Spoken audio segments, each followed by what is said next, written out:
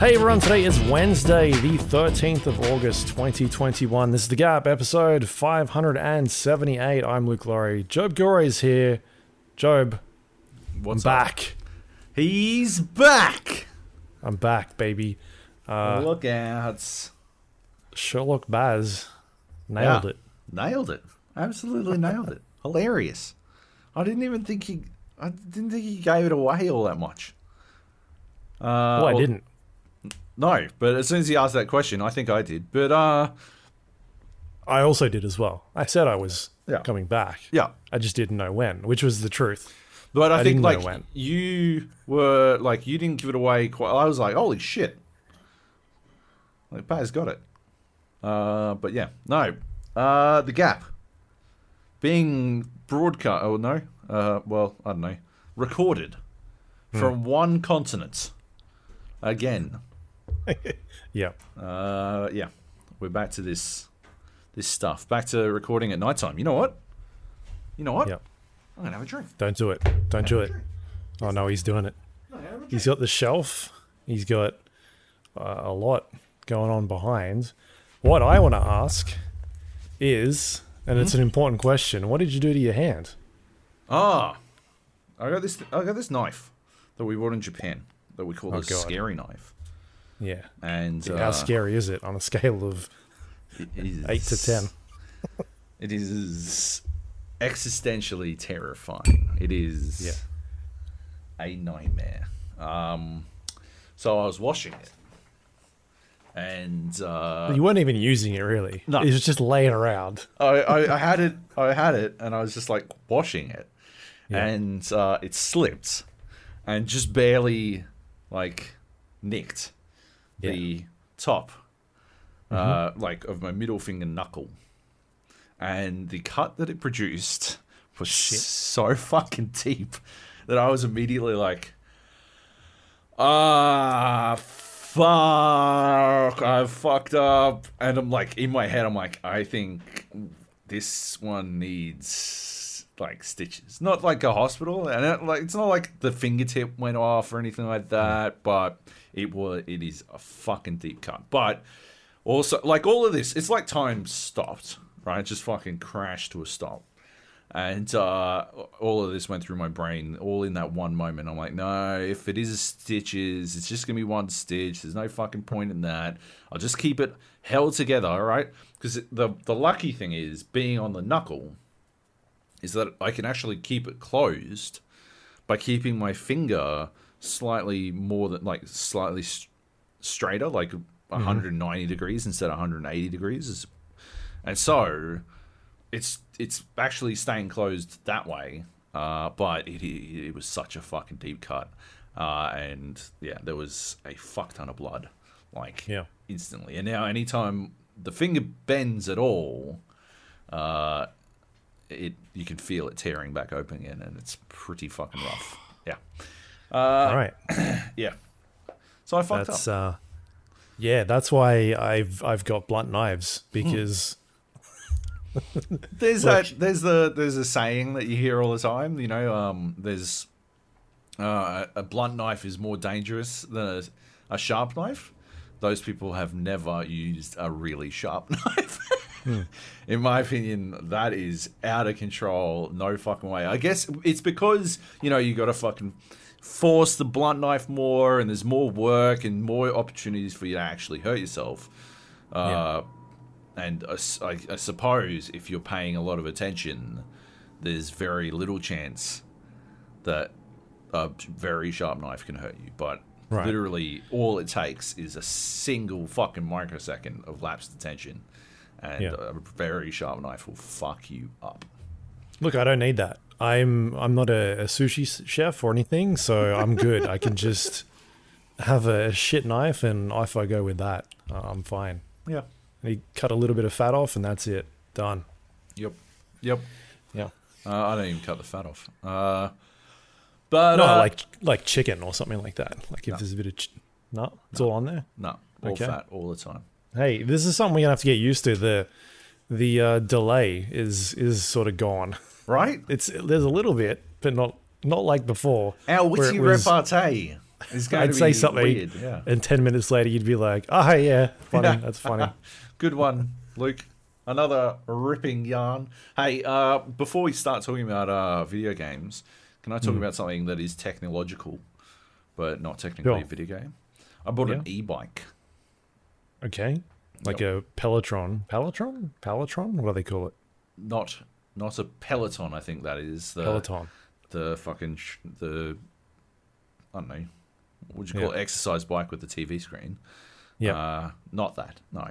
No. A regular bike with a fucking motor attached to the back wheel. Oh, so it's a motorbike. It is not. It is an e-bike.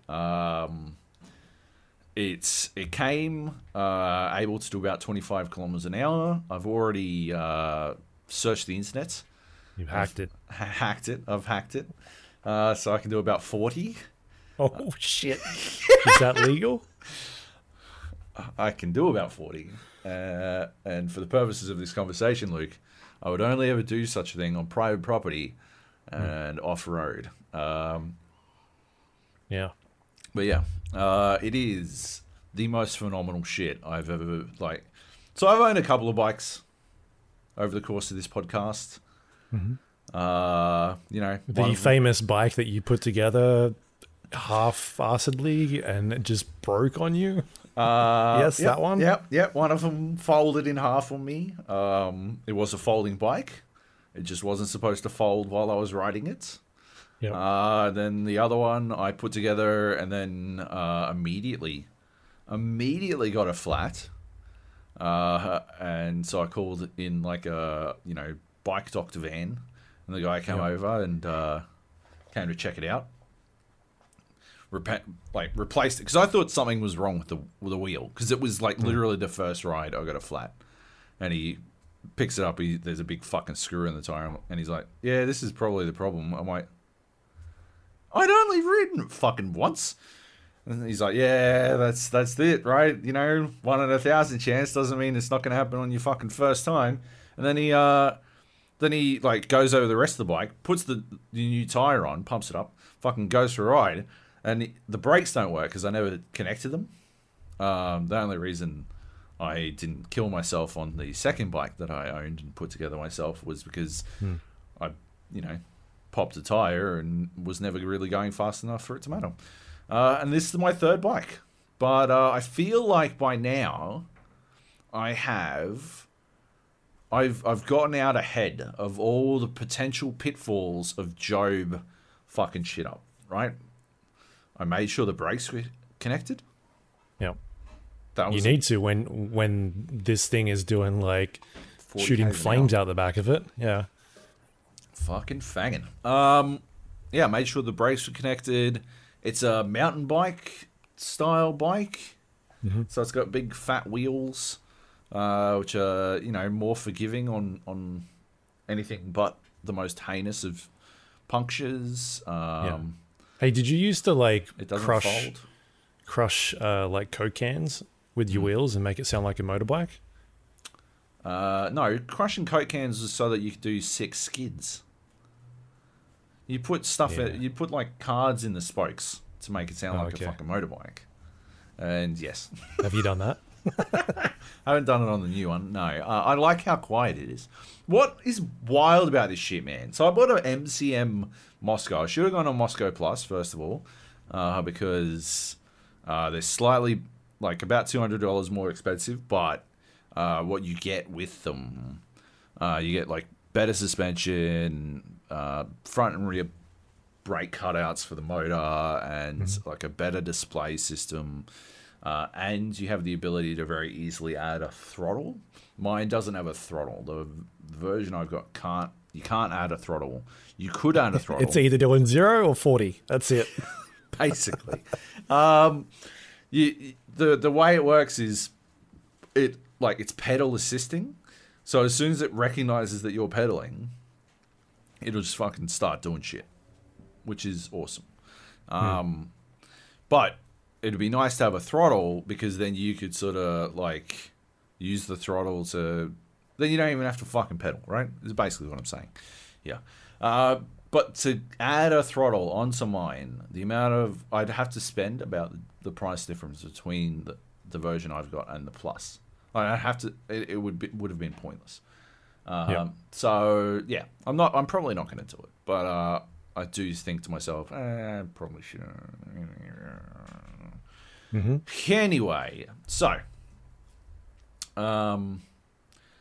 yeah, what's amazing about this fucking bike is that it genuinely feels like we watched Upgrade together, right? Yeah. Lee 1L. Logan Marshall Green. That's it. Yep. Costco version of Tom Hardy. Although I feel like he's picked roles about as well as Tom Hardy at this rate. Like, and yeah, when like the computer takes over an Upgrade, and he just starts doing stuff. That's what riding this fucking bike feels like. You'll fucking pedal, and it just starts doing fucking 40 k's an hour, and you're like, oh my fucking god, this is fucking amazing. Like I'm moving my. I have to keep pedaling, right? Because it's pedal assisting, but I've got it on the highest fucking gear, so I'm just spinning the fucking pedals around. It's basically just theater at this point. I'm just pretending like I'm riding a bike. Yeah, it's fucking amazing. It's legit like being a cyborg. Like if I had fucking cyborg legs and could jump higher, that's what this would be like. Like, I love it. I love it to bits. It's fantastic. What's the deal with the brakes? You hacked the engine. How do you hack the brakes? Yeah, I didn't. Yeah, okay. That seems like a problem. I'm gonna die. I'm definitely gonna die on this bike. But hey, we all gotta go out somehow. At least you're going fast. At least I'll leave a scuffed up corpse. Anyway, that's my story about e-bikes. They make you feel like a cyborg. Hard recommend. Get an e-bike. I think they're spectacular. Yeah. Yep. Awesome. So yeah, I'm in hotel quarantine at the moment. Right. Day 3. Day 3 of hotel quarantine. Yep. I have a week and a half left in here. Interesting flight out of here. We had from San Francisco to LAX. Yep. And then did nobody have to get fucking duct tape to a seat on your flight from San Fran to LAX? No. San Fran is quite sensible. Yeah, I mean that's like Southwest Airlines or something like that. That's usually who it is. One of those mobs. No, we had Olympians on our plane going to LAX. Yes. Cool. And so from LAX to Sydney, 15 people on the plane on a Dreamliner. Right. So we had basically entire rows to ourselves because that thing is supposed, like I was saying last week, like those planes are supposed to hold like 300 and something people. Yep. It was nuts. There was more, I think, crew on board than there was people. You know when you go on a plane and like the flight attendants sort of walk around and they ask like, do you need a drink or anything like that? It was constant. It was like there was like 2 of them doing laps, and one of them would ask you if you want a drink. They'd walk away, and the next one would come through and be like, "Do you need a drink?" I'm like, "I don't need a drink." Or like they'd ask you what food you wanted, like, "Do you want this one or do you want that one?" And you're like, "Oh, I have the other one." And so like literally the person behind them has just got it waiting, ready to go. Service is great. It's only 15 people on the plane. There's no one queuing for the bathrooms. It's just you just get up and go because there's 4 of them not being used. It's a good time. Awesome.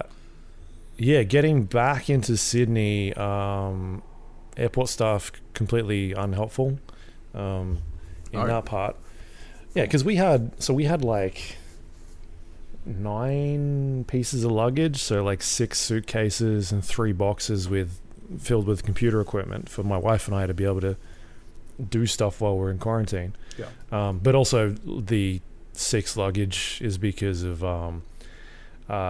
we've got a giant crate, a giant like shipping container full of our stuff coming from the US, but that takes time. It takes a couple of months, usually 2 months, but maybe longer because of the pandemic. That's coming by sea, and then we have air freight, which is also coming, but that takes a couple of weeks too. So we need to have clothes or like something. Yep. So going. You're not going out anyway. You know that, right? Yeah, well, we're not going out anywhere. I know that. Even when you get out, you're going nowhere. Back into lockdown. Yeah, so they were like, there was the two of us, and they've got these tiny, like, I don't know, luggage carts that you can put stuff on. Yep. They had like no interest in helping us. They were like, we're not allowed. They had these massive carts that usually you can get. Like, I've gotten before.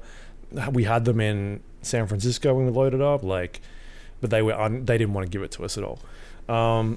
And so we're like, basically, we had 3 carts full of luggage. I'm like trying to push one. He's like, oh, you've got to take them through one at a time. And I'm like, all right, whatever. Fucking cool.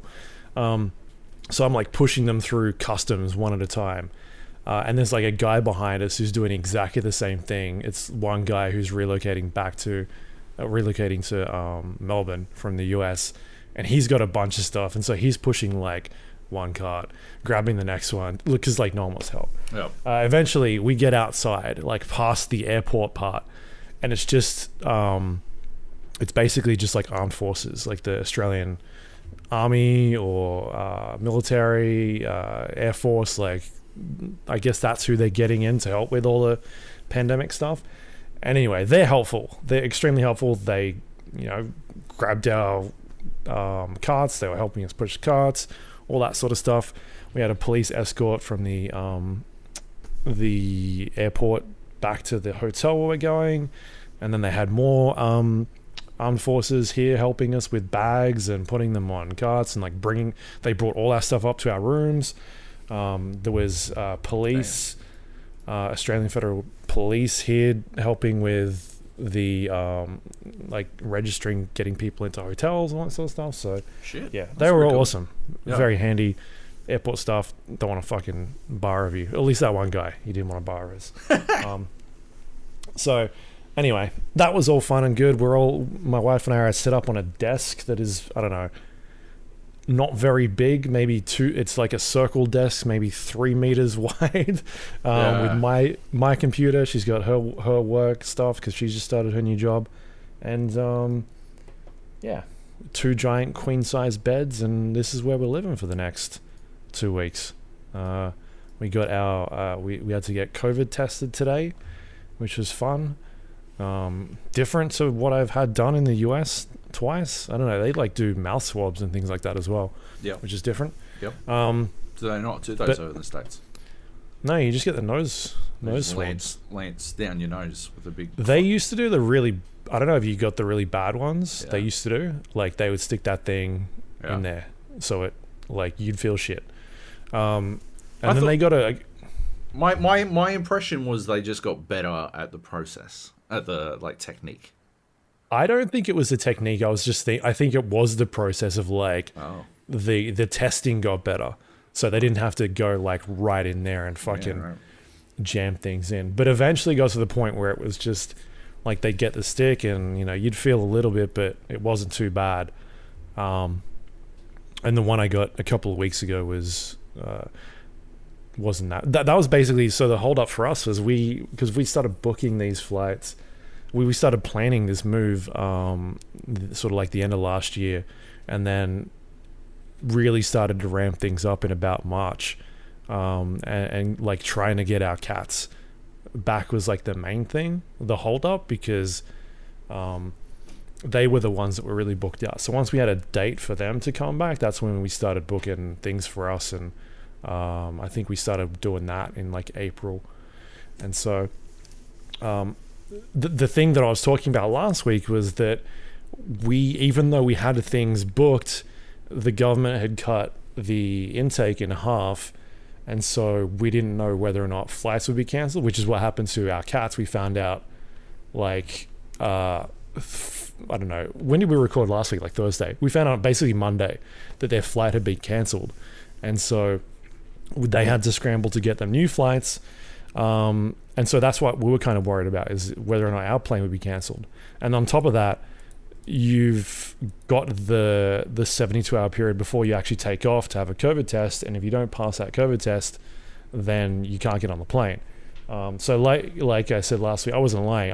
We didn't know whether or not we were going to be here this week, or if we were going to be here next year, because the flights were literally booked out. Yeah. And they were also $20,000 one way to Sydney, which luckily for us, we booked earlier, and it wasn't $20,000. There were flights going for like $6,000 for San Francisco, which is why we went through LAX, because it was cheaper. Yeah.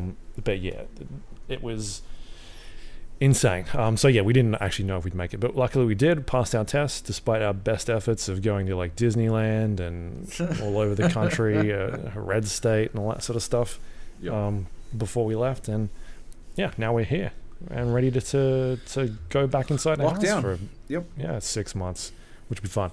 No, I think we'll be fine once we get out of here and people we know have started being fully vaccinated. Then we can start having a good time, because should be fine.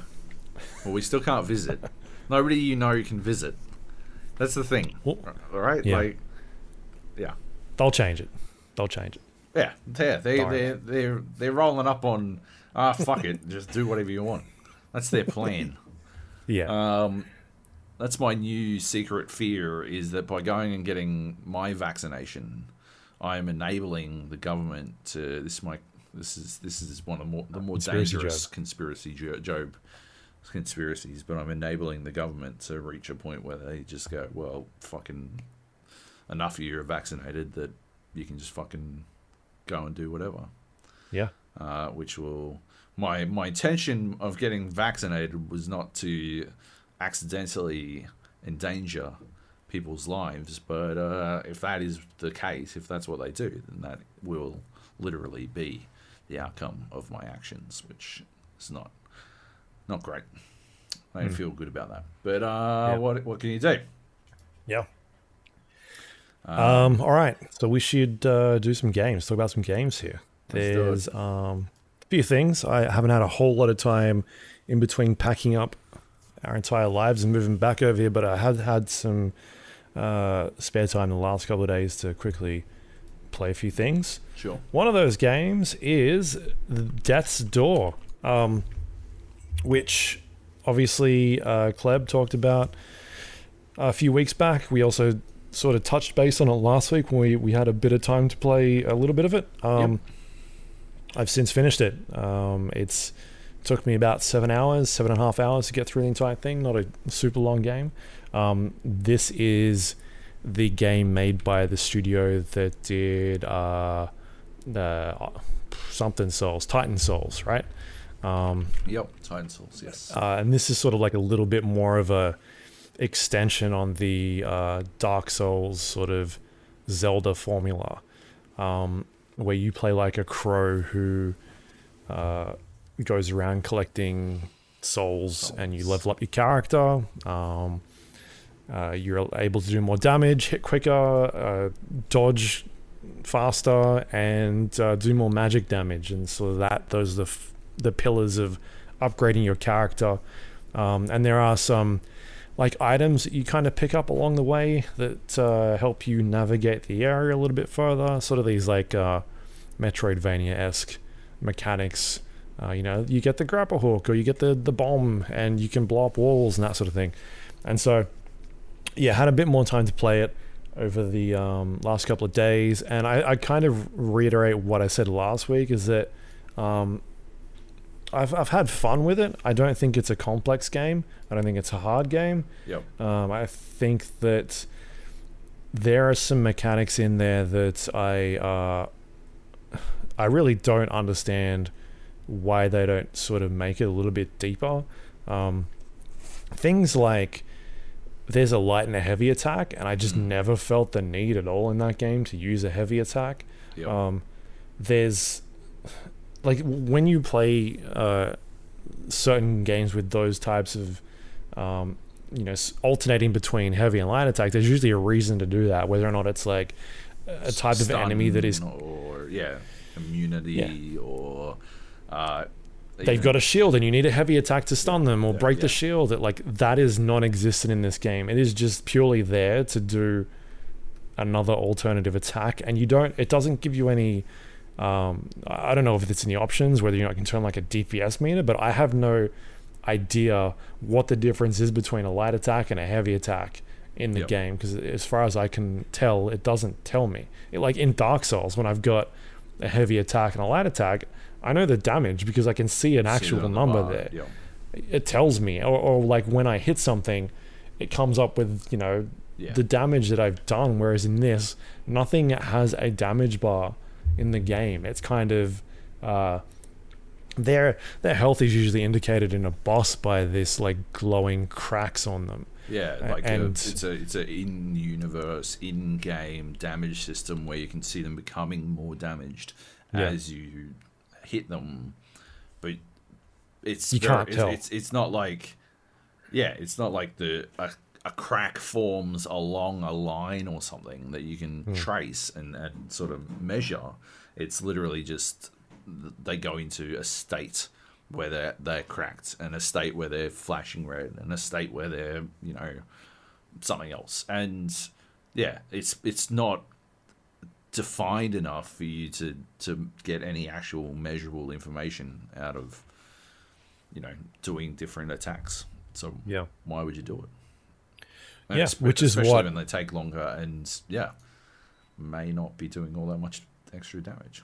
Yeah, well, I mean, I don't know, because anyway, I just never felt the need to use that at all. And there are some like there's your ranged attack abilities that I don't know, I just feel like the wind up on them is too slow, and sometimes I found that so annoying. You think you've gotten to the point where you can use it, and it hasn't. Like, it hasn't charged up enough, and you can't. You're like, you must be like a bee's dick away from actually being able to do it, but there's no fucking bar to tell you, and so you do it based on feel, and so when you're in a fucking fight, you're attempting to get the cadence exactly as it is. Yeah, the timing right. And if you're like 0.959 on the charge up instead of 1. Then you'll miss. But it's such a monumental, like incomprehensible, infinitesimal fucking difference that you can't actually make an adjustment without deliberately going way over, which is what you will inevitably do the next time you try to shoot anything. You'll just be like, well, I'm going to fucking hold this one all the fucking way down, aren't I? Yeah. I found them, like, I found some of those abilities to be useful in the fights where it's just like minions sort of chasing you around and you want to take some distance, but there's specific fights in the game that I feel like it's just not worth using it, because the thing you're fighting against attacks too quickly, and you don't really get a chance to do that wind up and shoot it, or it's just like, it's just not worth it, because you can do more damage with the the hits or comboing your light attacks and that sort of stuff. So did you end up finishing it at all? No, I didn't go back to it. No, I don't think so. I mean, I feel like because of the, it's an interesting discussion. Like, there's no difficulty in the game, right? It's just kind of like you play it and that's it. Yeah. We talked about last week how I felt it was too easy, and I think it teaches you bad habits, because the last boss fight, I died a lot, and it's only because I was just running up and wailing on this thing, because I'd spent the entire game just smashing everything I came up against, and like just mashing the button, and like not really. We talked about last week how like the tells on enemies, like when they swing at you 3 times and they do it again, but the third time they do it, they sort of fake you out, and that's when they hit you in Dark Souls. Whereas in this, it's kind of, you just wail on things. And that's what I was doing in this last boss fight, and I kept dying, and I was like, all right, I'm just going to stand back. I'm just going to, every time this thing attacks and it has its break, I'm just going to jump in, and then I'm just going to smash it every time, as opposed to I was literally just destroying this thing, Yeah. and I would dodge roll, hit it a bunch, and then dodge roll, and I'd accidentally like time something wrong and get hit.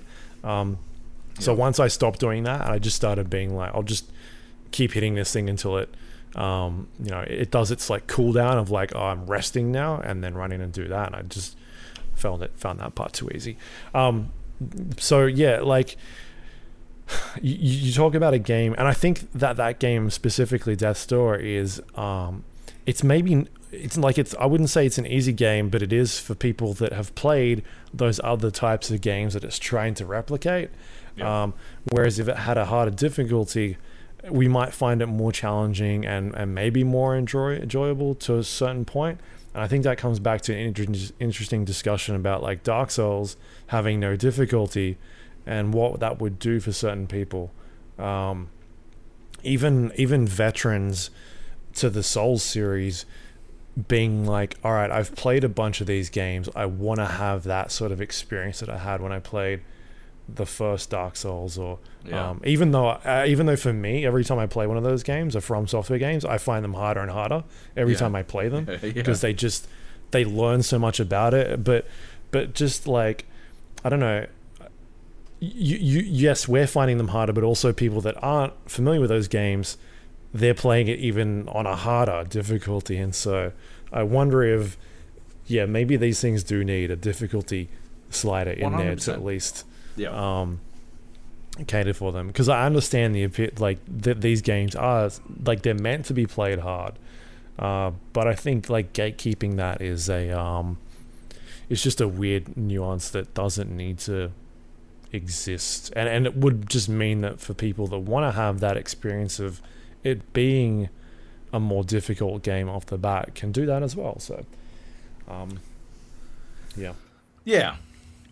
it's odd as well, because it makes you wonder where Death's Door is supposed to fit, right? Like where in the gaming library is it supposed to fit? It's for the people who played Zelda growing up, right? But would those people not have cut their teeth on harder games by now, right? Unless the assumption is that people who played Zelda growing up are at this point fucking 40-ish, which I guess is fair. 40 plus, 30 to 40 plus. Yep. Maybe the theory is that all us old cunts are too fucking too decrepit to actually put anything together. But yeah, like it's so then the question is Death's Door instead supposed to be a new generation's Zelda, right? Which I think would be a fair punt. But the main appeal, the main audience attracted to it would be people who are far beyond that base level of skill. So I think that's a mistake. But I think it's a good entry point. Like they've gone from a isometric pixel art game to this, and I think the art style is great. I really like the aesthetic of it, and so having them being like giving them the option to in a couple of years' time maybe do something a little bit larger in scope, have a bit more depth to it. I think that's appealing to me, because I think there's something there. It feels good. I think it's got an interesting world and art style to it, and I think that there is more to be had in this. What they're doing. They've a really interesting gradual sort of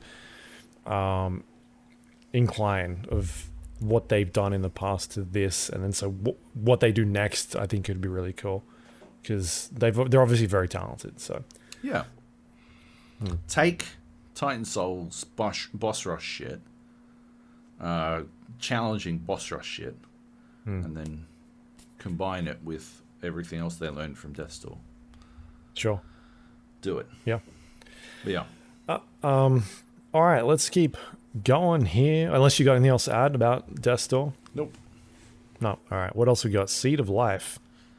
Seed of Life. I got sent a code for this, and I figured the least I could do is give it a fucking squiz. Yep. It is a new game out by a team called Mad Light and published by Leonardo Interactive. And I don't like it. Okay. I don't like it very much at all. It is I guess a platforming puzzle game. From a third-person perspective, I don't think it runs very well. I couldn't get my fucking frame rate meter up. I don't know. NVIDIA Shadowplay experience, whatever the fuck, has been dicking me about with my frame rate indicator for the last couple of weeks, or ever since I think I started playing at Ascent. Maybe it might be like a game bar fucking, I don't know, the Windows game bar or something. I've had issues with it as well. With like, you try and get the frame rate up and it just doesn't want to show. I've found that you can, if you change it from FPS to like performance or something like that, there's a bunch of different options in there that you could actually select. And there's one that shows like a more detailed stat. That's usually when it comes up. Yeah, that's been one trick that's worked for me before, but has stopped working for me most recently. Right. I don't know, man. It's just fucking annoying. I do have another tool that I can use, but I didn't really care to hunt it down. I could just tell that it wasn't running as smooth as it should, which is surprising because it's not that fucking complex a game. It has moments of looking nice, but generally it's not very nice to look at. And yeah, it just sort of, the puzzles aren't really puzzle, like it's weird, right? It's like a kid's puzzle game, but the aesthetic isn't for doesn't appeal to children under any circumstances. It's like it's a game that feels like it should be like much brighter colored, like with a fucking Saturday morning cartoon fucking color palette, and starring a fucking lizard or something, right? Like, not what it is, which is starring some chick I don't know, don't care about, who sounds like she's voiced by a budget fucking Dora the Explorer voice actor, like, mimic. Well, the voice acting in it is bad. I do not think it's very good. Okay. And yeah, you do these puzzles.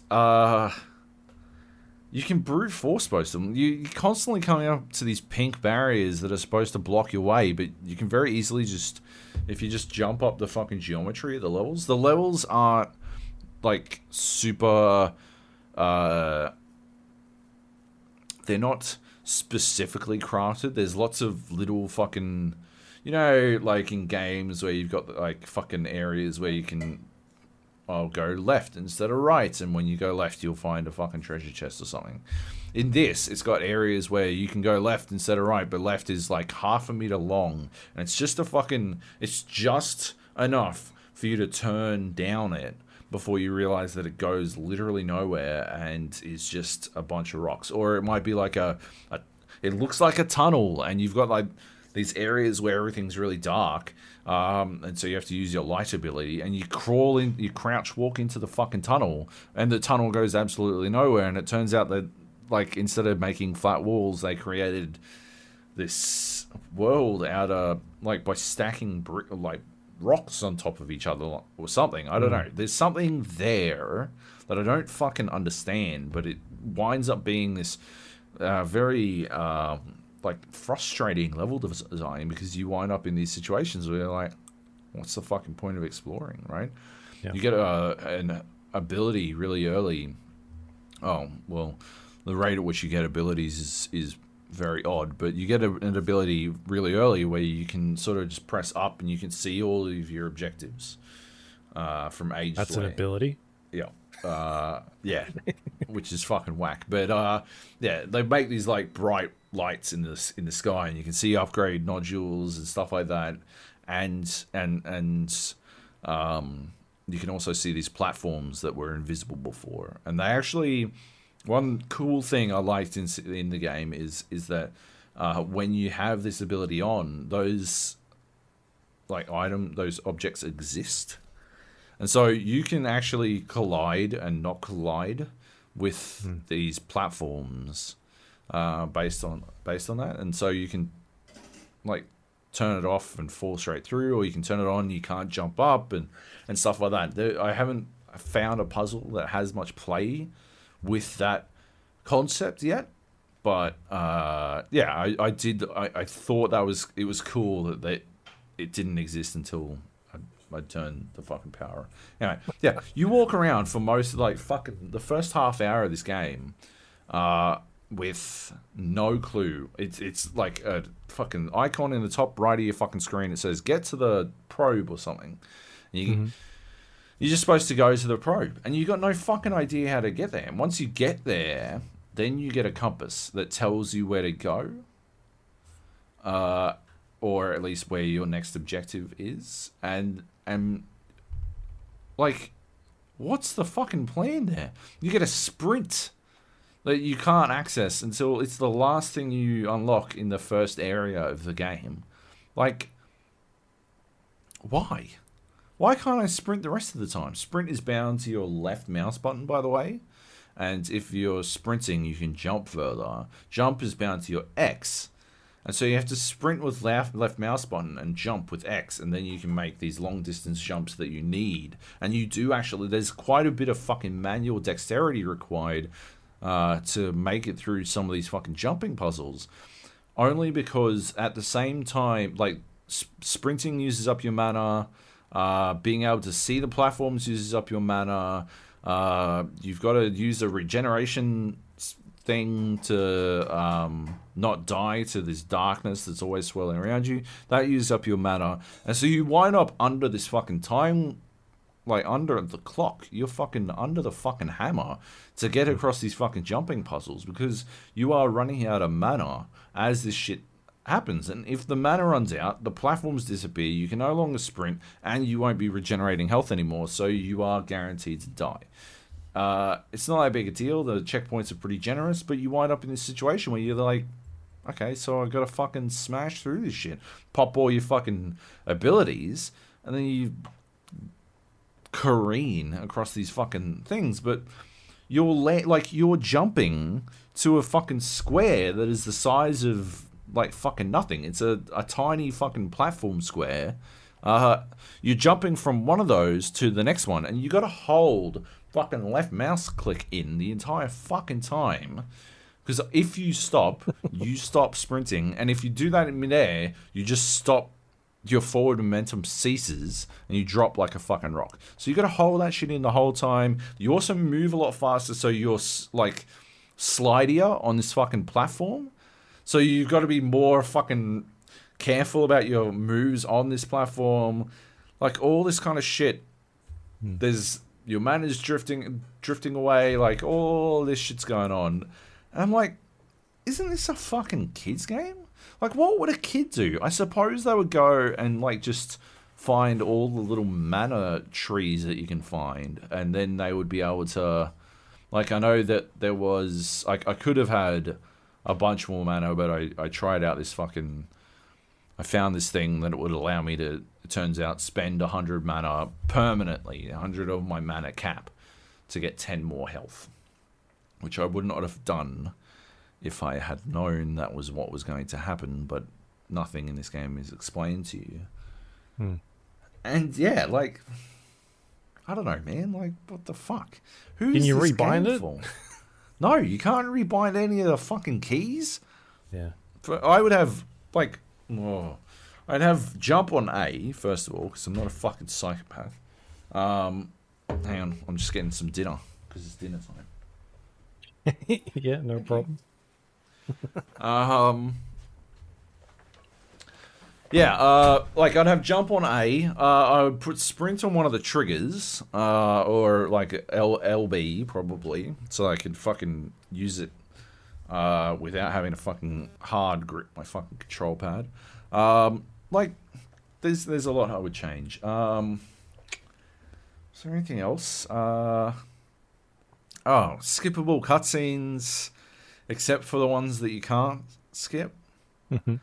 Oof, what the fuck? Why even bother then, motherfuckers? Like, just don't let me skip some of them and not let me skip all of them. That just makes me resent the ones I can't skip way more. Let me get angry all of the time.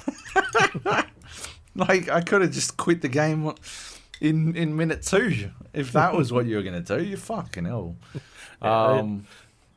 They're luring you in with like, oh yeah, I can skip these. That's good. And then they get you. They fully just me on it. Yeah. It feels like, at the end of the day, it feels like a student project that got sort of glammed up. Like that they've polished into a really good student project, but that they've sort of built out into something that's a little bit more complete and looks has shiny graphics and all that kind of stuff. But at the end of the, got some voice acting by, I don't know, Dorka the Explorer, and yeah, like it just doesn't work for me at all. But yeah, I don't know. I haven't finished it. I struggle to think that I would go back and actually finish it. Yeah, because I'm just not having a good time. But I'm intrigued to see how much more of it there is. Mm-hmm. So maybe I will continue to play it. It's not like there's fucking much else out. I do have access to one game. I think I can say that I've got access to it. Age of Empires 4. Okay. But I can't talk about the game, so pointless. How the fuck am I supposed to give the people content if I'm playing games I can't fucking talk about? Fair enough. Hey, I'm looking at Steam here because I was going to try and find this this game, which I have, but I'm looking at the new and trending. A brand new game coming out called Lawn Mowing Simulator. Oh yeah. And I was thinking, it's, I'm always interested in these ones. I might shoot a message to Heath and see. Oh, he's already all over that shit. He's already got it. He's already all over it. I talked about Lawn Mower Simulator. Yeah. Like a couple of weeks ago, because it was on the Xbox demos list. Yeah. And it was shit then, and it'll be shit now, and you shouldn't get it. It's got mixed reviews, yeah. All right. But I believe Heath's finished Power Wash Simulator, so he needs something new. It's good. I like Power Wash Simulator. It's fun. You do. I know. All right, let's keep going here. Into the Radius. What is this game? I've never heard of it before. Into the Radius is VR Stalker. As in the GSC Game World game, not stalking people in VR. Yeah. It feels to me, right, more like someone took the Boneworks system and it's crafted it into a actual game. And that's not a diss at Boneworks, more in the sense that like Boneworks feels like down to the fact that, you're in a computer trying to reach the core of the computer and it's some meta, fucking super onanistic, Ouroboros looping story shit. It's not like a tech demo. Tech demo, yeah, exactly. As yeah, opposed with a bunch of things you can do. A game built on top of it. Whereas Into the Radius, it's early access. There's still more to come for it. But it feels like they're actually building a game into it. Is it early access? Yeah, it is. Oh, it's beta. It's early access. Fucking whatever. Yeah, it feels like there's an actual game in it. I think maybe at the moment there's a little bit too much complexity in the like inventory management type things that are going on. Like you've got a backpack that you can cram stuff into, but like it would be much better if more of the shit that you're using would be easier to get a hold of. Like at the moment, to put, like you've got fucking magazines for your weapons, and you have to like hold the box on the magazine while it like sort of blip blip blip blip puts bullets into a magazine, which is supposed to like simulate the action of manually filling a fucking mag, but like having to do that after you took your backpack off and put the backpack down because you need two hands, so you got the thing in one hand and the box in the other, you got the magazine in one hand and the box in the other, but you got to take the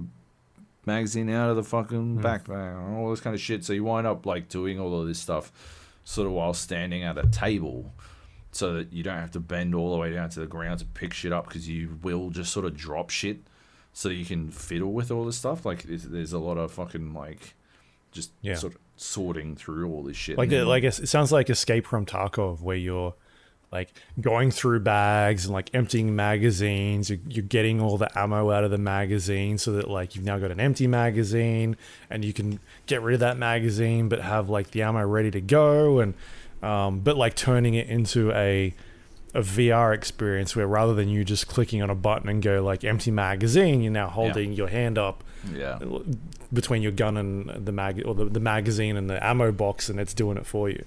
Yeah, and because you don't have like there's that ability, I guess, in a video game to sort of just like reorganize your backpack, doing the fucking backpack Tetris type shit. You don't have that ability here because you have to hold your fucking backpack the whole time out in front of you, and like you gotta fucking organize all this shit onto a table, and I just don't find that. I'm sure some people find that fucking enchanting, but I do not find that as all endearing, and I would prefer to just get back to the process of shooting fucking anomalies. It doesn't have like AI enemies either, but it does have a pretty these spooky fucking like zone creatures that sort of walk up at you. Like they're not fucking smart. They don't have complex AI, so they remind me of Boneworks in that sense as well. But I don't really need it to have super smart fucking AI. I think it's fine the way it is, and yeah, it's just outside of that, like it just feels really cool to fucking walk through, and you can clean a gun and load up all the ammo and put the fucking clip in, and then fucking rat-a-tat-tat at some shit. And yeah, you go accomplish your fucking missions, and I find there's like a scanner thing that you're supposed to use. I find that real difficult to use, and the map system, I haven't really got my fucking head around that shit yet. There's like a fucking tape recorder in it that you use to fucking play tapes you find, and I don't know what the fuck the point of that is. Like, do I need to hold this fucking map out the whole fucking time while this shit's going? And you can draw on the map so you can work that stuff out, but I think it's single player only, so what the fuck am I going to do? Who am I drawing that for? For myself? I'll just fucking go there. I don't need to fucking draw myself a map. Yeah. Anyway, how's it look? Is it? I think it looks like real good. I think it's graphically really nice. Like, in VR, like once you're in the headset, it looks really nice. I don't know how it looks outside of it. Maybe a little low res on the texture side of things. But once that thing is like 3 centimeters from your face, yeah exactly. You're like, this is good. Looks pretty fucking good. Yeah, exactly. So that works. I just think, if you're looking for a fucking VR game that, like, I don't know, does some interesting shit, I think it really works for that. Yeah. And it's in that Boneworks vein, of sort of hardcore attention to detail of what you can and can't do in the VR world. And very keen on enabling you doing that shit, which I think works. Awesome. Yeah. So it's worth Cool. a look. Yeah. Yeah. All right. So that's Into the Radius VR. It's available on. You can check it out on Steam. There you go. What else we got here? Rainbow Six, the Extraction update thing event, which is weird. This seems like somebody didn't tell the team that this game got delayed. Well, I mean, the game that this is sort of connecting to, right? Do you think it was supposed to be tied in with the launch of Extraction or an open beta or some shit? Containment, right? Yeah, Containment was due out next month. Yeah. Yeah. I mean, that's what you do these things for, right? Is a marketing thing. It's to drum up hype for the other product, like a crossover thing. It's weird to me why this is out now and not next year. I don't know. My guess is they lock this shit in 6 months in advance and they can't fucking deviate. Yeah. They have to have some sort of event. They've got like an event schedule that they try to adhere to, and this was the event that they had on. Have you played it? No. I jumped in for a couple of rounds. It's kind of fun. I don't think it's all that complex. I would be very disappointed if this was what Containment wound up being anything like, but I don't think it is. Well, I know that it isn't, rather. 5 players are these, whatever the fuck they're called, monsters. 5 players are monsters. They've got like 500 health each. The other team are Rainbow Six operators. Mm-hmm. The operators go in, they destroy by shooting or attacking these 2 mini nests, and then they kill the major nest, which, as far as I could tell, is always in the same place. It's on Consulate. It's always in the bottom of the stairwell in that spiral staircase on Consulate. But the 2 mini nests are in different locations, and you can sort of set them up. I don't think that they've chosen the best places for those mini nests. Just because it's very easy to fuck yourself by picking the 2 mini nests that are on the same fucking level, when you could have picked the mini nest, 1 mini nest that's on the 2nd floor and 1 mini nest that's in the fucking basement. And that would be, if there was a bomb set up like that, it would be the auto pick of every single esports team for all of eternity. And there's 2 options like that in this mode. Inexplicably, people keep picking the one where both fucking both nests are on the same fucking level. Like, why? Split the fucking levels. Holy fuck. It's so difficult. Like, 1 level splits, pretty easy to fucking deal with. But across 2 fucking floors, oh, no. The amount of, especially because the monsters are all melee. As soon as they get, as soon as you're in the building, the monsters are a huge threat. They've got 500 health, so you can't easily shoot them down unless you're 5 headshots. Or 4. I think it's 4 headshots. It doesn't really matter. It's not an important distinction. But because you're not pulling off 4 headshots. Oh, I'm not. Unless it's on Fjaren. He's on the same team as me. Yeah, they're able to move really fast. They move 3 times the regular speed. They all have that that wall charge where they can bust through a wall, which is pretty scary when it's occurring near you. And they see through walls? No. Oh. No. But they can do it to an operator, close a fuck ton of distance using it, and if they connect with the attacker operator, they'll knock them to the ground, which makes it so that that operator can't do anything. Mm-hmm. They're dead. They're literally dead. They're lying on the ground waiting to be killed. Which is makes it pretty easy to fucking wrap that shit up, right? So once you're inside, it's very tense, and you got to work out where the fucking nests are, destroy them as quickly as possible, and then ideally get back inside, back outside on the fucking wall, so that they can't fucking melee you to death.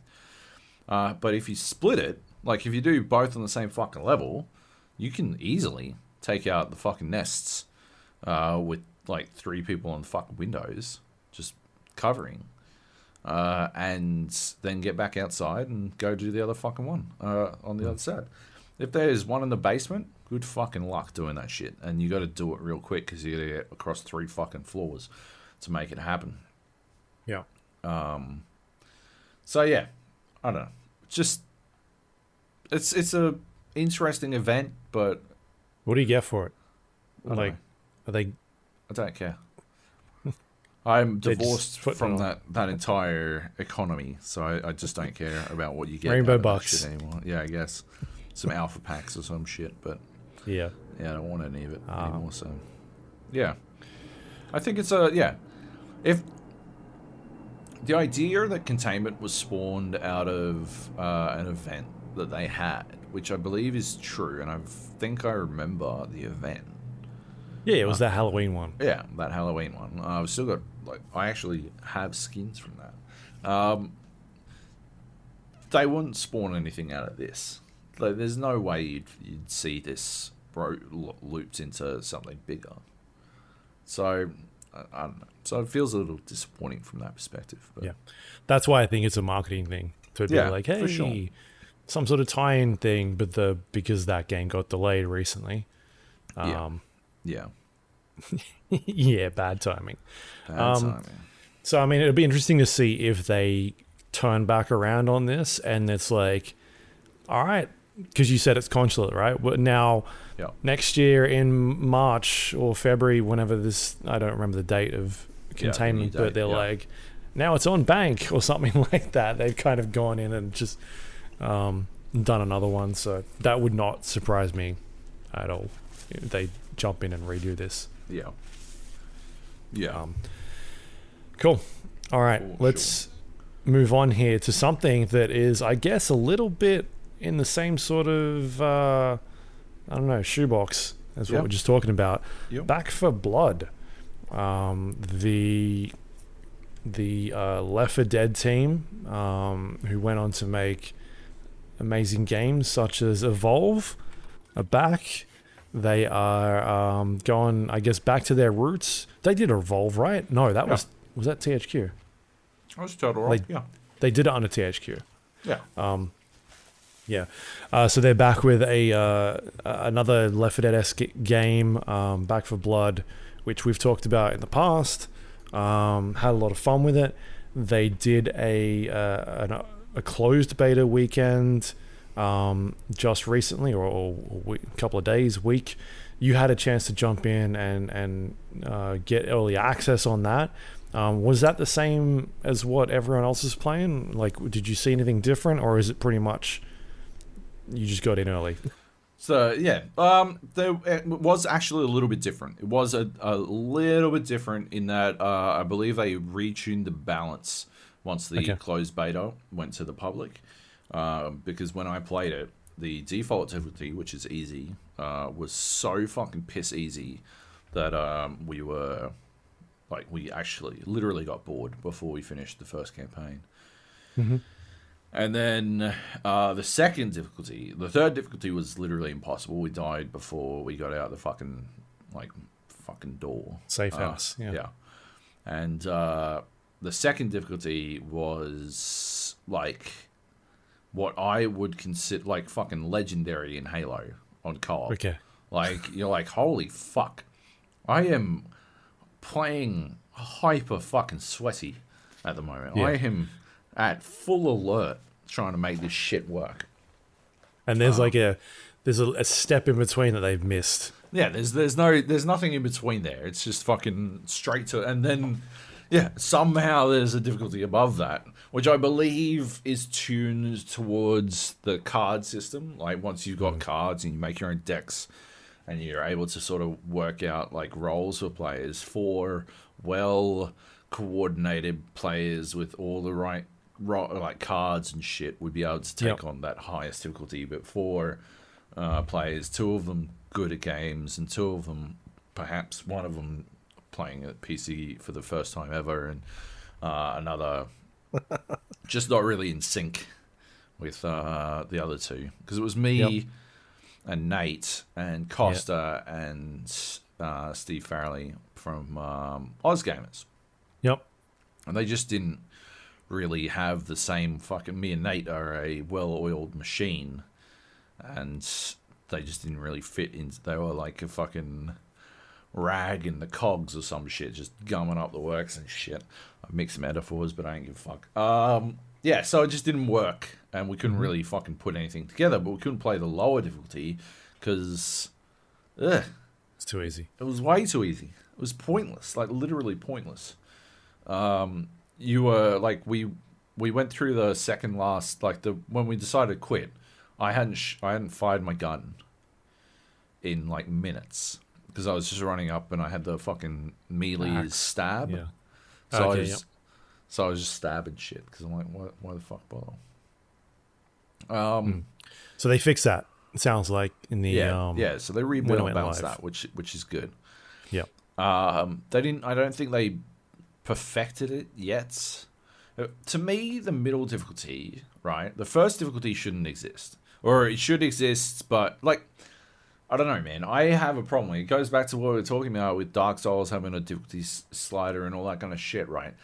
I think that horror games need a base level of fucking complexity to underline the horror elements. Because if they're too easy, there's nothing scary, and it doesn't actually work, right? And I believe that Dark Souls is a horror game, so I believe it needs at least a base level of difficulty to work. But Back 4 Blood is unquestionably a horror game. And, like, how do you have a difficulty setting where nothing is any challenge at all? It just doesn't make any sense to me. Yeah. The second difficulty should be the default. And the second difficulty should be tuned in such a way as where one player and 3 bots could finish it. It would be rough, but they could finish it. Yeah. Yep. What happens is instead 3 players rather. Me, Nate, and Johnny Bravo were all playing together, and we had a bot most of the time, but occasionally we'd have some rando jump in. And when that happened, it was the biggest fucking setback you could fucking ask for. One time, a rando jumped in, immediately ran over a flock of birds, startling the horde. We'd been, like, crouch walking our way through this fucking shit the whole time. Ran over a fucking flock of birds, and then shot me in the fucking back, so I got downed. And, like, what the fuck? What the fuck was the point of that? And they weren't trolling. That was their sincere effort. They were just bad. Yeah. Johnny Bravo got me back up and did not res them. Just let them die. Because, what the fuck? Like, they're a liability. Yeah. Ridiculous. Anyway. So it needs some sort of, I guess, I don't know. I didn't look into it. I didn't play with a group of people, like a pre-made. So it needs some sort of like lock system in there. I think that you can have private matches. They were just turned off for the beta. Sure. Which makes sense. But it was, yeah, I would definitely lock. I would you need to be able to finish it with one bot. You know, it needs to be something that's possible. And I do think that it would have been possible. It's just not possible if randos are dropping in and fucking everything up. But even outside of that, I just don't... I don't know, man. It's like they just don't get what made Left 4 Dead special. That's what it feels like. It's fine, and I was having fun with Nate and Johnny Bravo, and I was having some fun, although I don't like losing, with Costa and Farrelly. But, like... That was fun I was having because I was with fun people. Not fun I was having because the game was fun. And I feel like Left 4 Dead was a game that you could play and have fun with because it was a fun game, not just because you were playing with fun people. Mm-hmm. And Back 4 Blood feels like it's missing that. Feels like you're just sort of doing these things because that's how a Left 4 Dead game should work, and this is a Left 4 Dead game, and blah, blah, blah, blah, blah. We played some PvP. That was a fucking mess. It's built It like... is terrible. It's a complete mistake. They've fundamentally misunderstood the concept of fucking Left 4 Dead's PvP. PvP in Left 4 Dead, and I've said this, I believe, in one of my reviews for Dead by Daylight, but PvP in Left 4 Dead is the same as it is in fucking Dead by Daylight, in that the killer's role is not to fucking go MLG Pro and kill everyone. The killer's role is to enable phenomenal fucking storytelling moments. They are they're an agent of the director, there to create something phenomenal, and maybe they do get like all the kills because maybe the fucking players fuck up. Yeah, like they're hiding, like the boomer is hiding in a corner and he runs out, gets everybody, and then like all of a sudden all the zombies start coming running in, and like there's something that can really happen once you do something like that, whereas this mode is like it's like a horde arena mode. It's built for esports for some reason. Doesn't work. Who the fuck would watch this as an esport, right? Like, yeah, it's like, oh yeah, hyper sweaty, competitive. One team has to sit there and wait for a minute and a half while the other team sets up, which is tedious. And then once they're set up, you go in and it's a race to see who can kill them the fastest, and then the roles are reversed. But if one team doesn't happen to find... We had one round where we couldn't, we'd never found any fucking meds. And so nobody on our team had any fucking meds. And so the first time we got hit by anything, that was it. We were done in fucking 30 seconds. Meanwhile, the other team were getting themselves back up over and over and over again. Mostly because the people on my team didn't understand how to fucking target the weakest fucking player, which was very aggravating. I would down them, that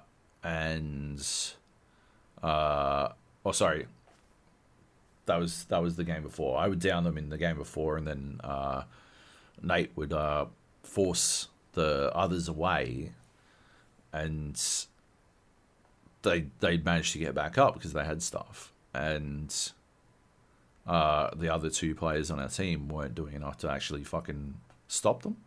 And so when I'd respawn, I'd down them again, but they'd get back up again, and I couldn't fucking keep them down long enough for them to fucking die, which I also think is a mistake, but somehow they were just over and over and over again getting back up. Almost seemed like a bug, to be honest, the amount of times they got back up. It was very upsetting. Because you're only supposed to have like 2 or 3 lives depending on the cards that you've got. I don't know if that is the same in PvP or not, but I believe it is. They just kept getting back up. And I just couldn't... I literally kept downing 2 of them over and over, and they just kept getting back up. It was very, very annoying. But they must have lasted 4 minutes, and on the same fucking map, we lasted 30 seconds. We never had any fucking meds. And they just got 2 boomers in a row and boomed us into 4 corners. We all took a bunch of damage out of that, and then they just picked us off one by one because they were clearly coordinating well. And that's it. That's how every fucking one of those games is going to go. What the fuck is the point of it? It needs to be... It's not the mode that I want. Right? It's I want that old school Left 4 Dead campaign PvP. That was so cool. Playing the campaign mode, but having someone other players be in the game coordinating and trying to... that's the longevity of that game. I think is more appealing to me than the, hey, what's what's what's the thing people are into these days? All right, let's make it like an arena shooter, but with like battle royale, because there's a circle that moves around, and you've got to be in the circle. Just like I just didn't find it fun at all. I'm so disappointed that was awful. Is the mode they decided to go with, and I hope that they pivot once this thing is out. Like, I hope the game does well, and they turn around and they're like, all right, cool, here's our roadmap. Our roadmap involves multiplayer campaign, because that's cool. Because there's a lot of interesting like variations on the on like the different types of zombies that you can pick, and you can like level them up and all that sort of stuff. Like, that is cool. Like, if you could bring that into the main campaign, I think that'd be interesting. But it's like, I just don't. I'm not interested in that mode they've got where you're, all right, I'm going to sit in this corner and I'm just going to spit on the floor. No one can see me because I'm hiding, and I'm on a roof, and this is what I'm doing for the next minute and a half. Yeah. Like, that's not, I don't find that fun. No. Yeah, awful. No. But, yeah. Anyway. It's terrible. The main campaign. How much of that have you played? I played maybe through half of one of the acts. They're long acts, man. There's like 9 or 10 missions on each one,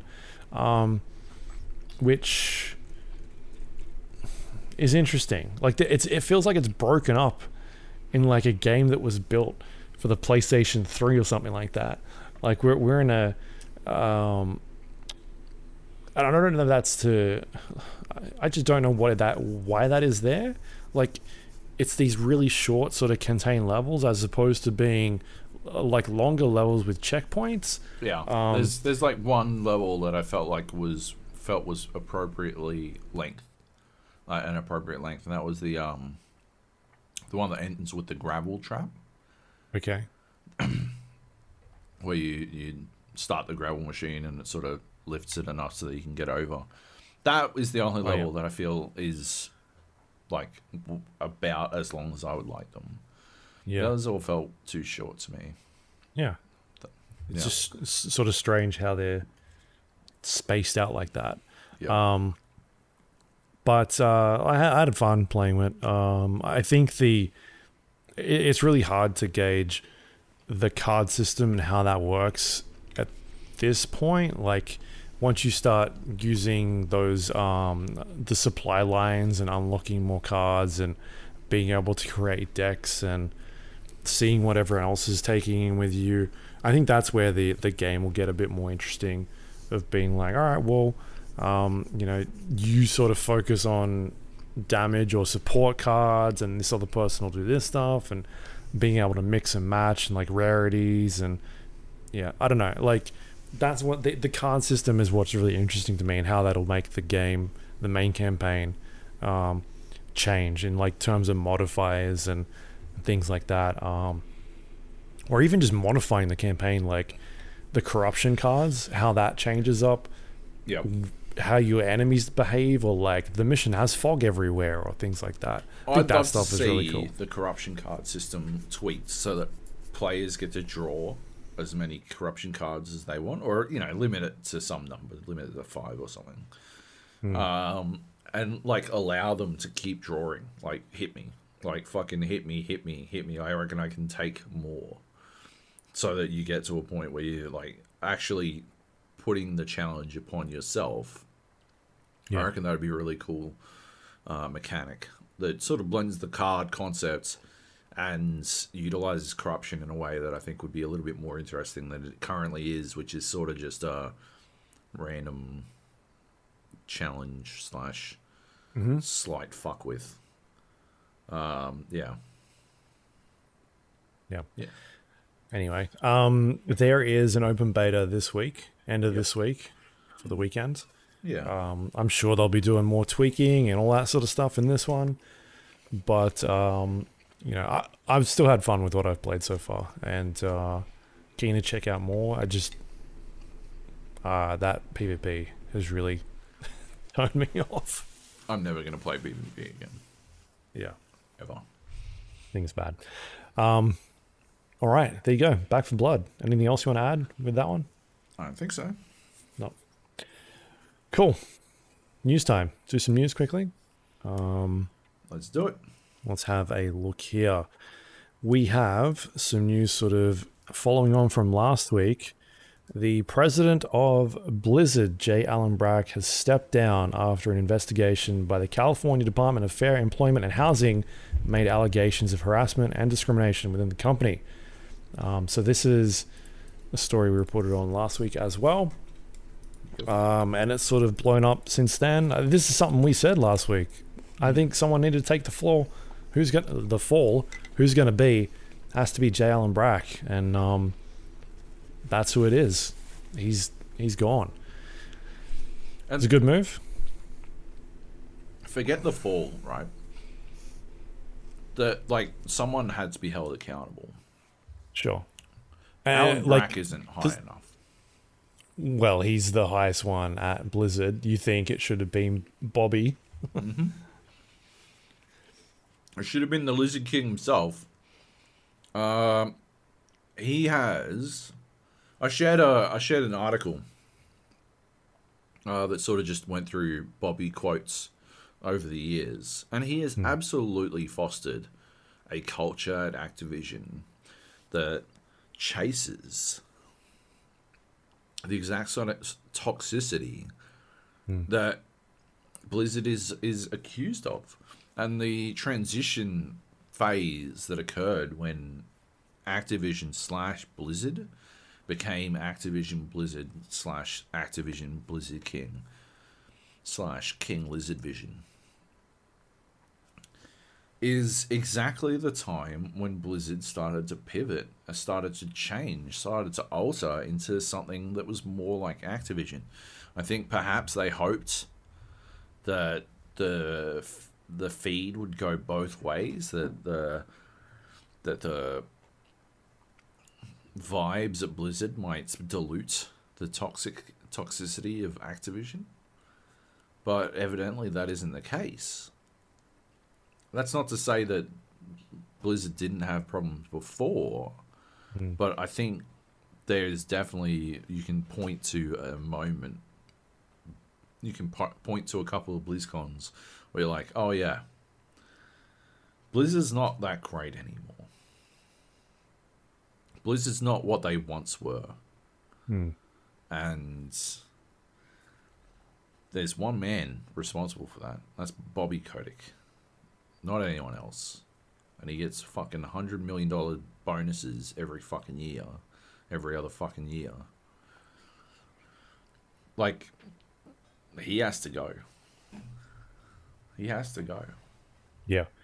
I don't think that'll happen unless there's some big backlash from investors or something like that. And exactly.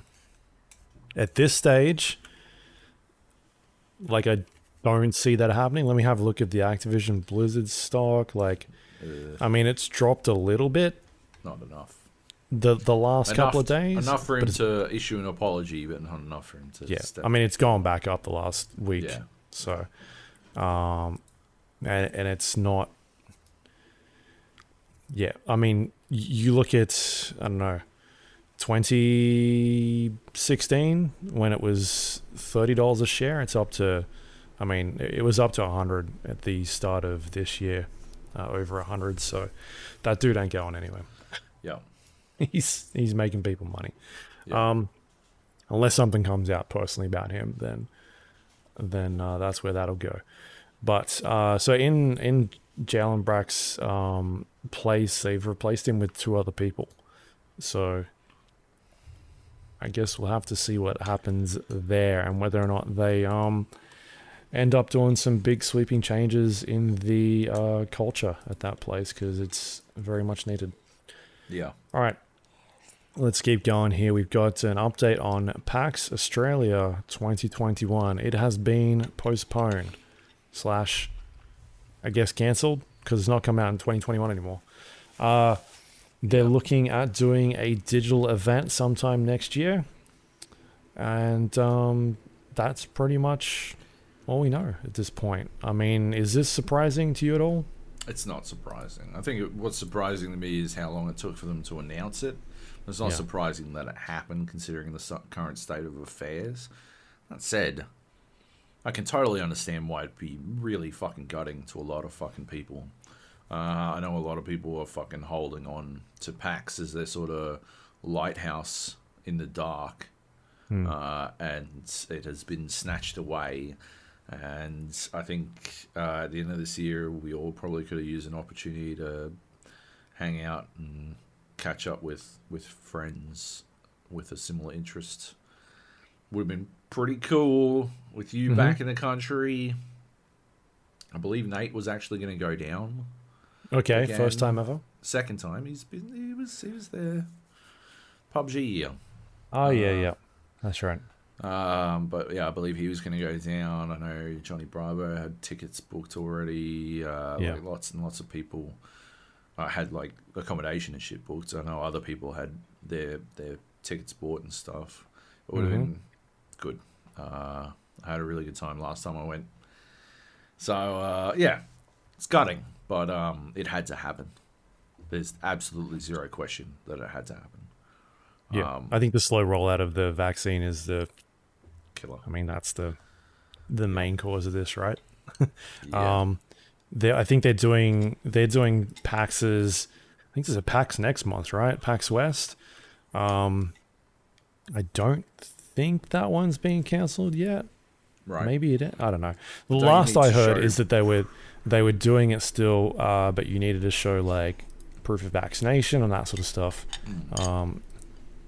So, I mean, it says here it's still happening, and I mean that's just not possible in Australia where they've only just started rolling out vaccinations properly. Yeah. Okay. Next up, we've got Unity to acquire Parsec for $320 million. So Unity, obviously the company that makes video game engines, and Parsec, if I recall, work on a technology for like remote streaming video games. Have I got this together? This is all I know, judging from the headline you put in here. I gave you fucking loads, mate. I gave you fucking loads to go off. That is correct. You are correct on all accounts. Yeah. Just thought this was pretty interesting. I've been, a big fan of Parsec since I believe we were one of the first to fucking discover it. Like, I'm pretty sure Parsec thanked us for talking up their technology way back when they first debuted. Cut? Hey, oh yeah, we should. I'll ask them. I'll hit them up. Just 1 million. I'm not greedy. Just one. Yeah, I'm not greedy. 1 million each. Seems fair. But yeah, we've been fans of Parsec, sort of tracking along what they've been up to ever since being acquired by Uni. I think it's a really interesting, I guess, pivot for what Parsec will be used for. I don't know if it's going to impact the day-to-day of Parsec too much, but I do think it'll be really interesting to see the technology sort of folded in to what Unity does. Either I don't think it'll be used as a fucking game design or a play tool, but more as a collaborative design tool, which I think is a really interesting application of some pretty interesting technology. Like Ubisoft uses Parsec to demo games from around the world, which is pretty cool when it works. Yeah, like it's a cool technology. It continues to work pretty well. Have used it to play couch co-op games over the internet. I think it works well. So yeah, good on them. Well done. What do you think they do with this? Do they integrate it into Unity, or is this just Unity just buying something? Yeah, I don't know. Like as a design tool for teams to work together on something, I think it's got a lot of potential from that perspective. So maybe it's for that. That's the angle that they're going for, but I honestly don't know. You don't think they roll the technology into Unity as like a multiplayer sort of function? I don't see how that. I don't know that it would work because Parsec requires a lot of the host computer.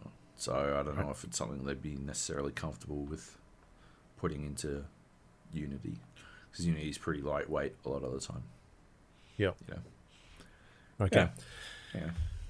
All right, next story we've got here, Embracer Group.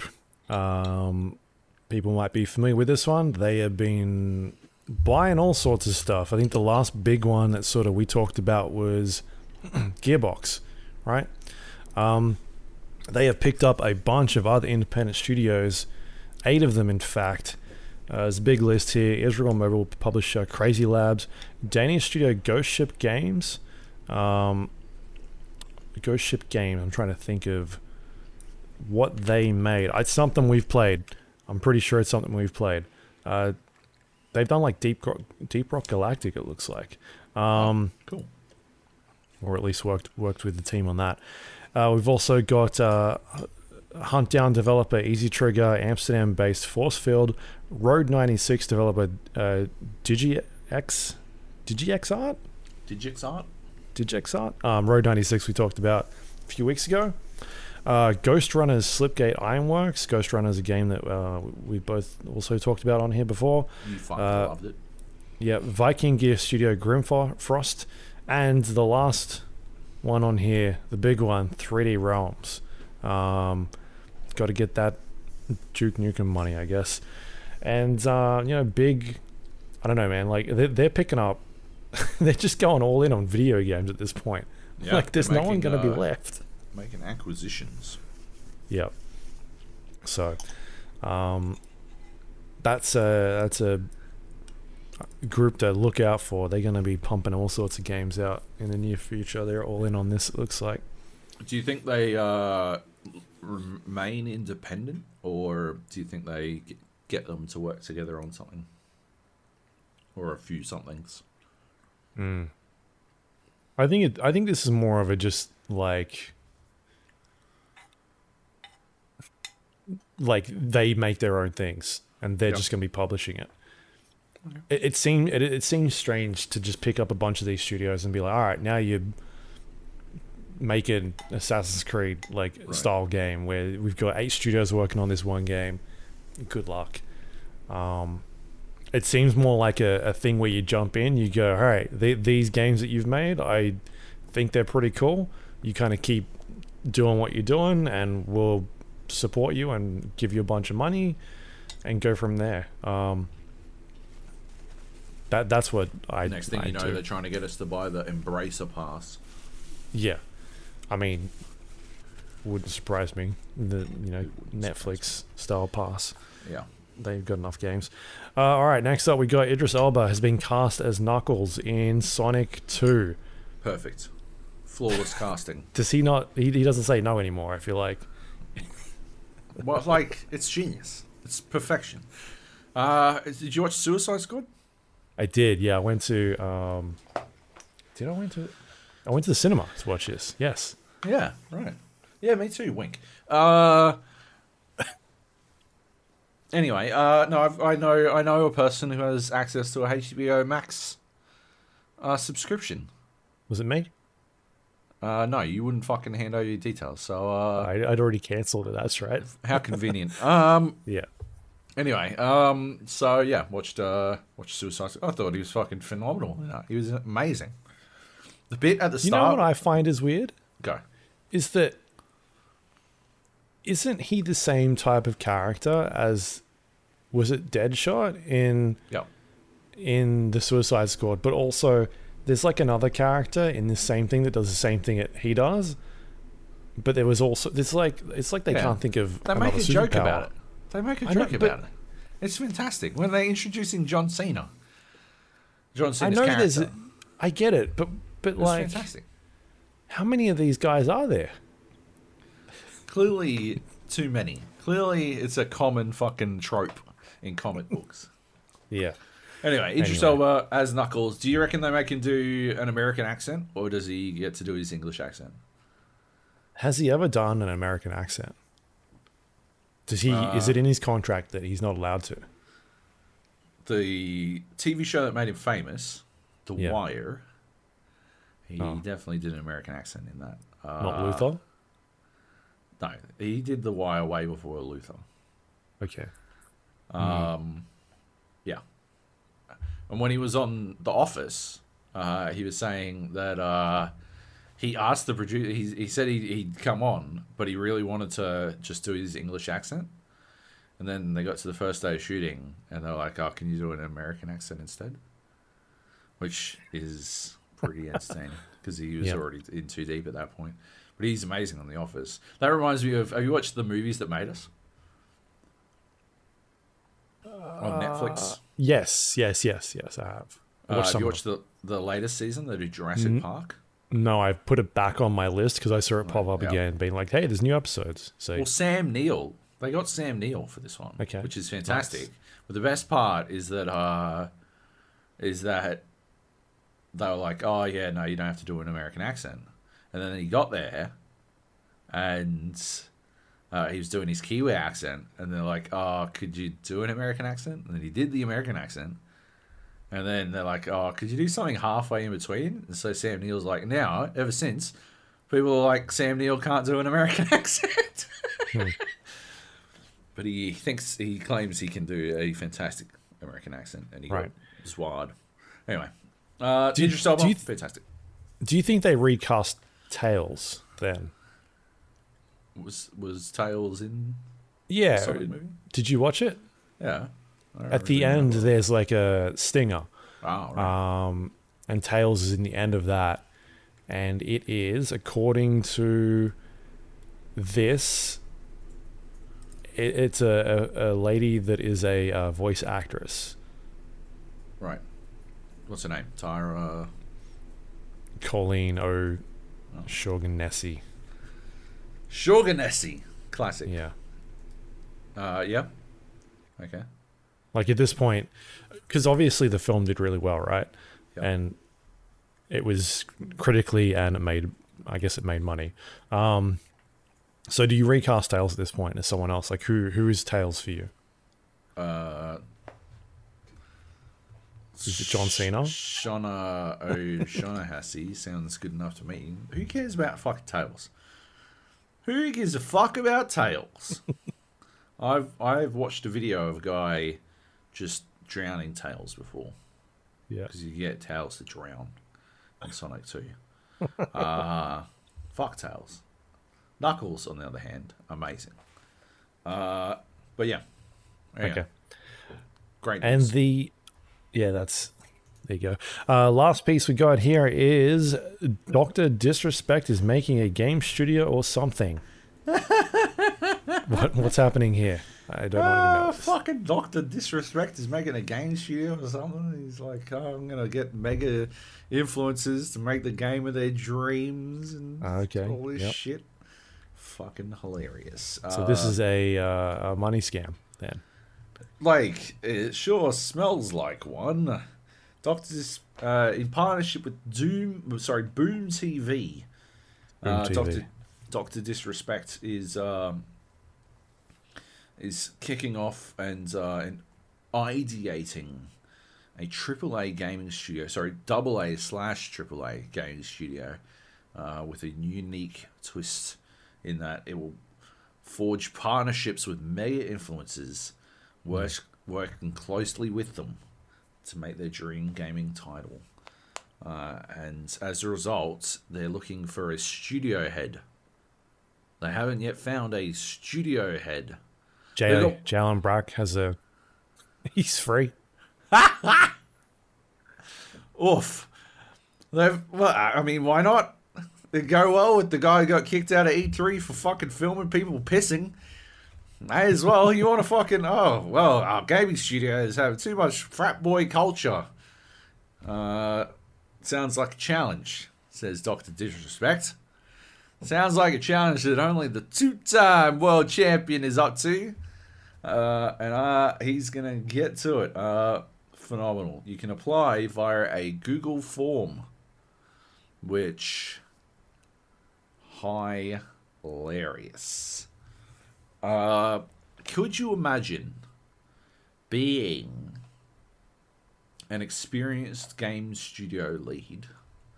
If you have built and run a gaming studio or publishing arm, understand what it's like to hire, lead, motivate, and support a team of gaming artists, designers, and developers, love trying new and upcoming platforms and tech, can talk hours about core gaming loops meta and are not afraid to dabble in data, then this might be the role for you. All right, cool, fair enough. So that person, they just come off their last big job working at Blizzard, and they're like, you know what?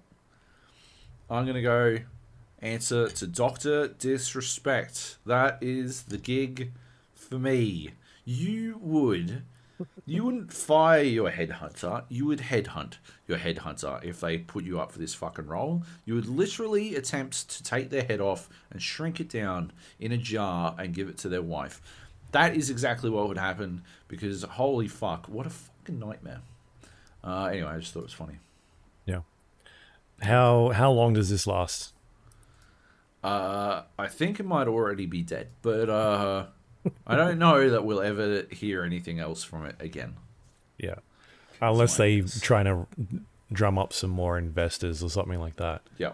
We'll hear about it every 14 months when they're trying to get another fucking series of funding for their Star Citizen-esque scam. And then, it'll go quiet again until it never comes out. Yeah. Is it a battle royale? It has to be, right? I mean, you'd have to imagine. That's the only thing it could be. All right. There you go. That's the news of the week. That is it. A lot going on. We got any questions to go through? We do not. Easy. Good stuff. What about plugs? You want to plug anything for this week you've been working on? Or anything you've seen? Get an e-bike. No, I've been reading this thing called... what the fuck is it called? There is no anti-memetics division. Which is based on a bunch... Well, it's sort of like it's an ebook that you can buy. I only buy things with E at the front of them now. I only watch esports, read ebooks, ride e-bikes. E-cigarettes? You on that? No. I am not. But yeah, it's so the book, if you were to buy it, there's a hardcover version, is basically a collection of SCP short fiction, SCP being that spooky pasta shit that I love the video games of, including SCP Secret Laboratory, which I play too much of. And yeah, like, this is some of the best fucking, like, most mind-warping shit. SCP basically is like Control's Foundation type thing, whatever the fuck it's called in Control. In SCP, it's called the Foundation. And they go around and collect objects of power. Like the X-Files type weird shit. Supernatural. Yeah, or they contain monsters of inordinate power.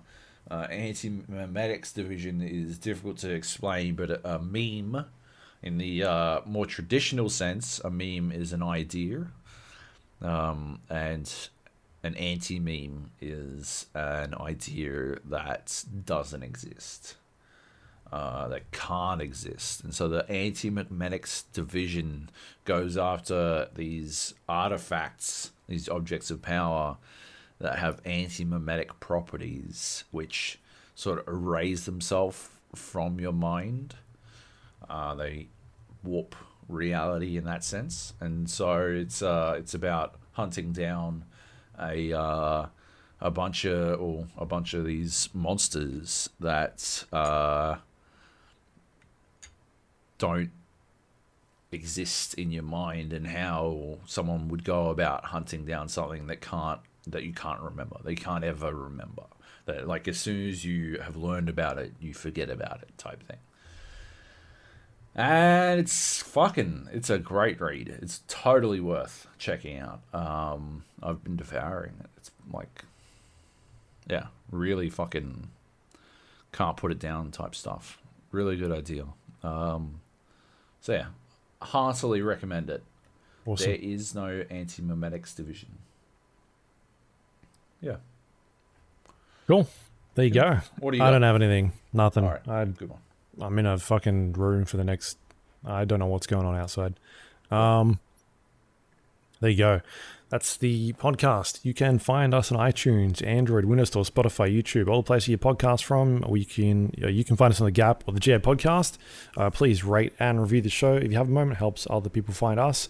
You can find us on Facebook.com/GA Podcast, Twitter.com/GA Podcast, thegapodcast.com/YouTube. I have a backlog of videos got for that because I haven't had a PC for a while. You can also find us on Discord, thegapodcast.com/Discord. You can jump in there, talk about all sorts of things, what you're cooking. Got a food channel going up there at the moment. Food channel going good. Yeah, people playing Hell Let Loose, like big contingent of Hell Let Loose players. Maybe too many. Maybe too many people. It looked like there was a lot. Hell Let Loose at once. Nah, the more the merrier. We'll just separate out into different channels next time because it was too much. It was basically like everyone who doesn't play Squad League all the time got a taste of what it's like to play Squad League because people are always fucking talking. And you don't necessarily care about what the fuck they're talking about.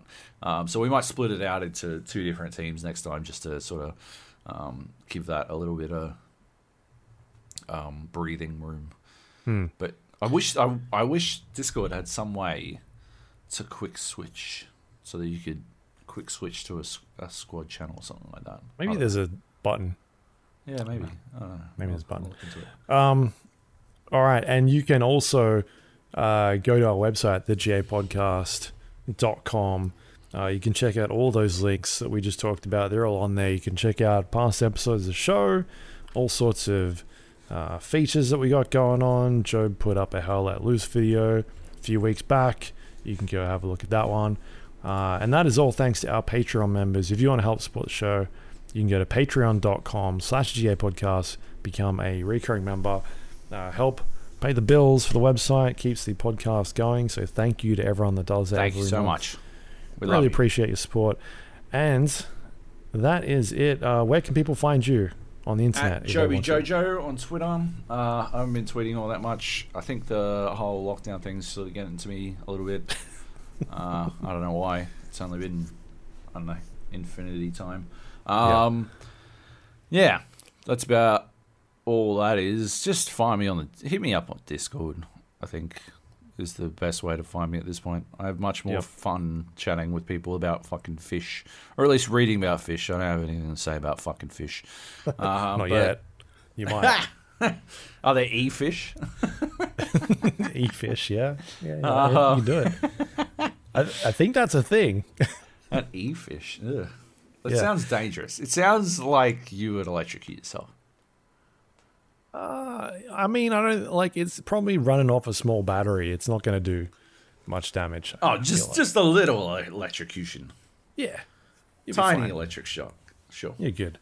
You can find me at Luke Laurie on the internet somewhere, wherever you go. I'm sure they'll be there. That is it for this week. Next week, I'm not sure. Well, we're talking more Back for Blood, I think. Hopefully we can get a chance to play a bit of that as a group. Jack difficulty up, go smash some zombies, and a few other games I've got downloaded. I will be checking them out. But anyway, thanks everyone for listening, and we'll catch you next week. Love you, bye.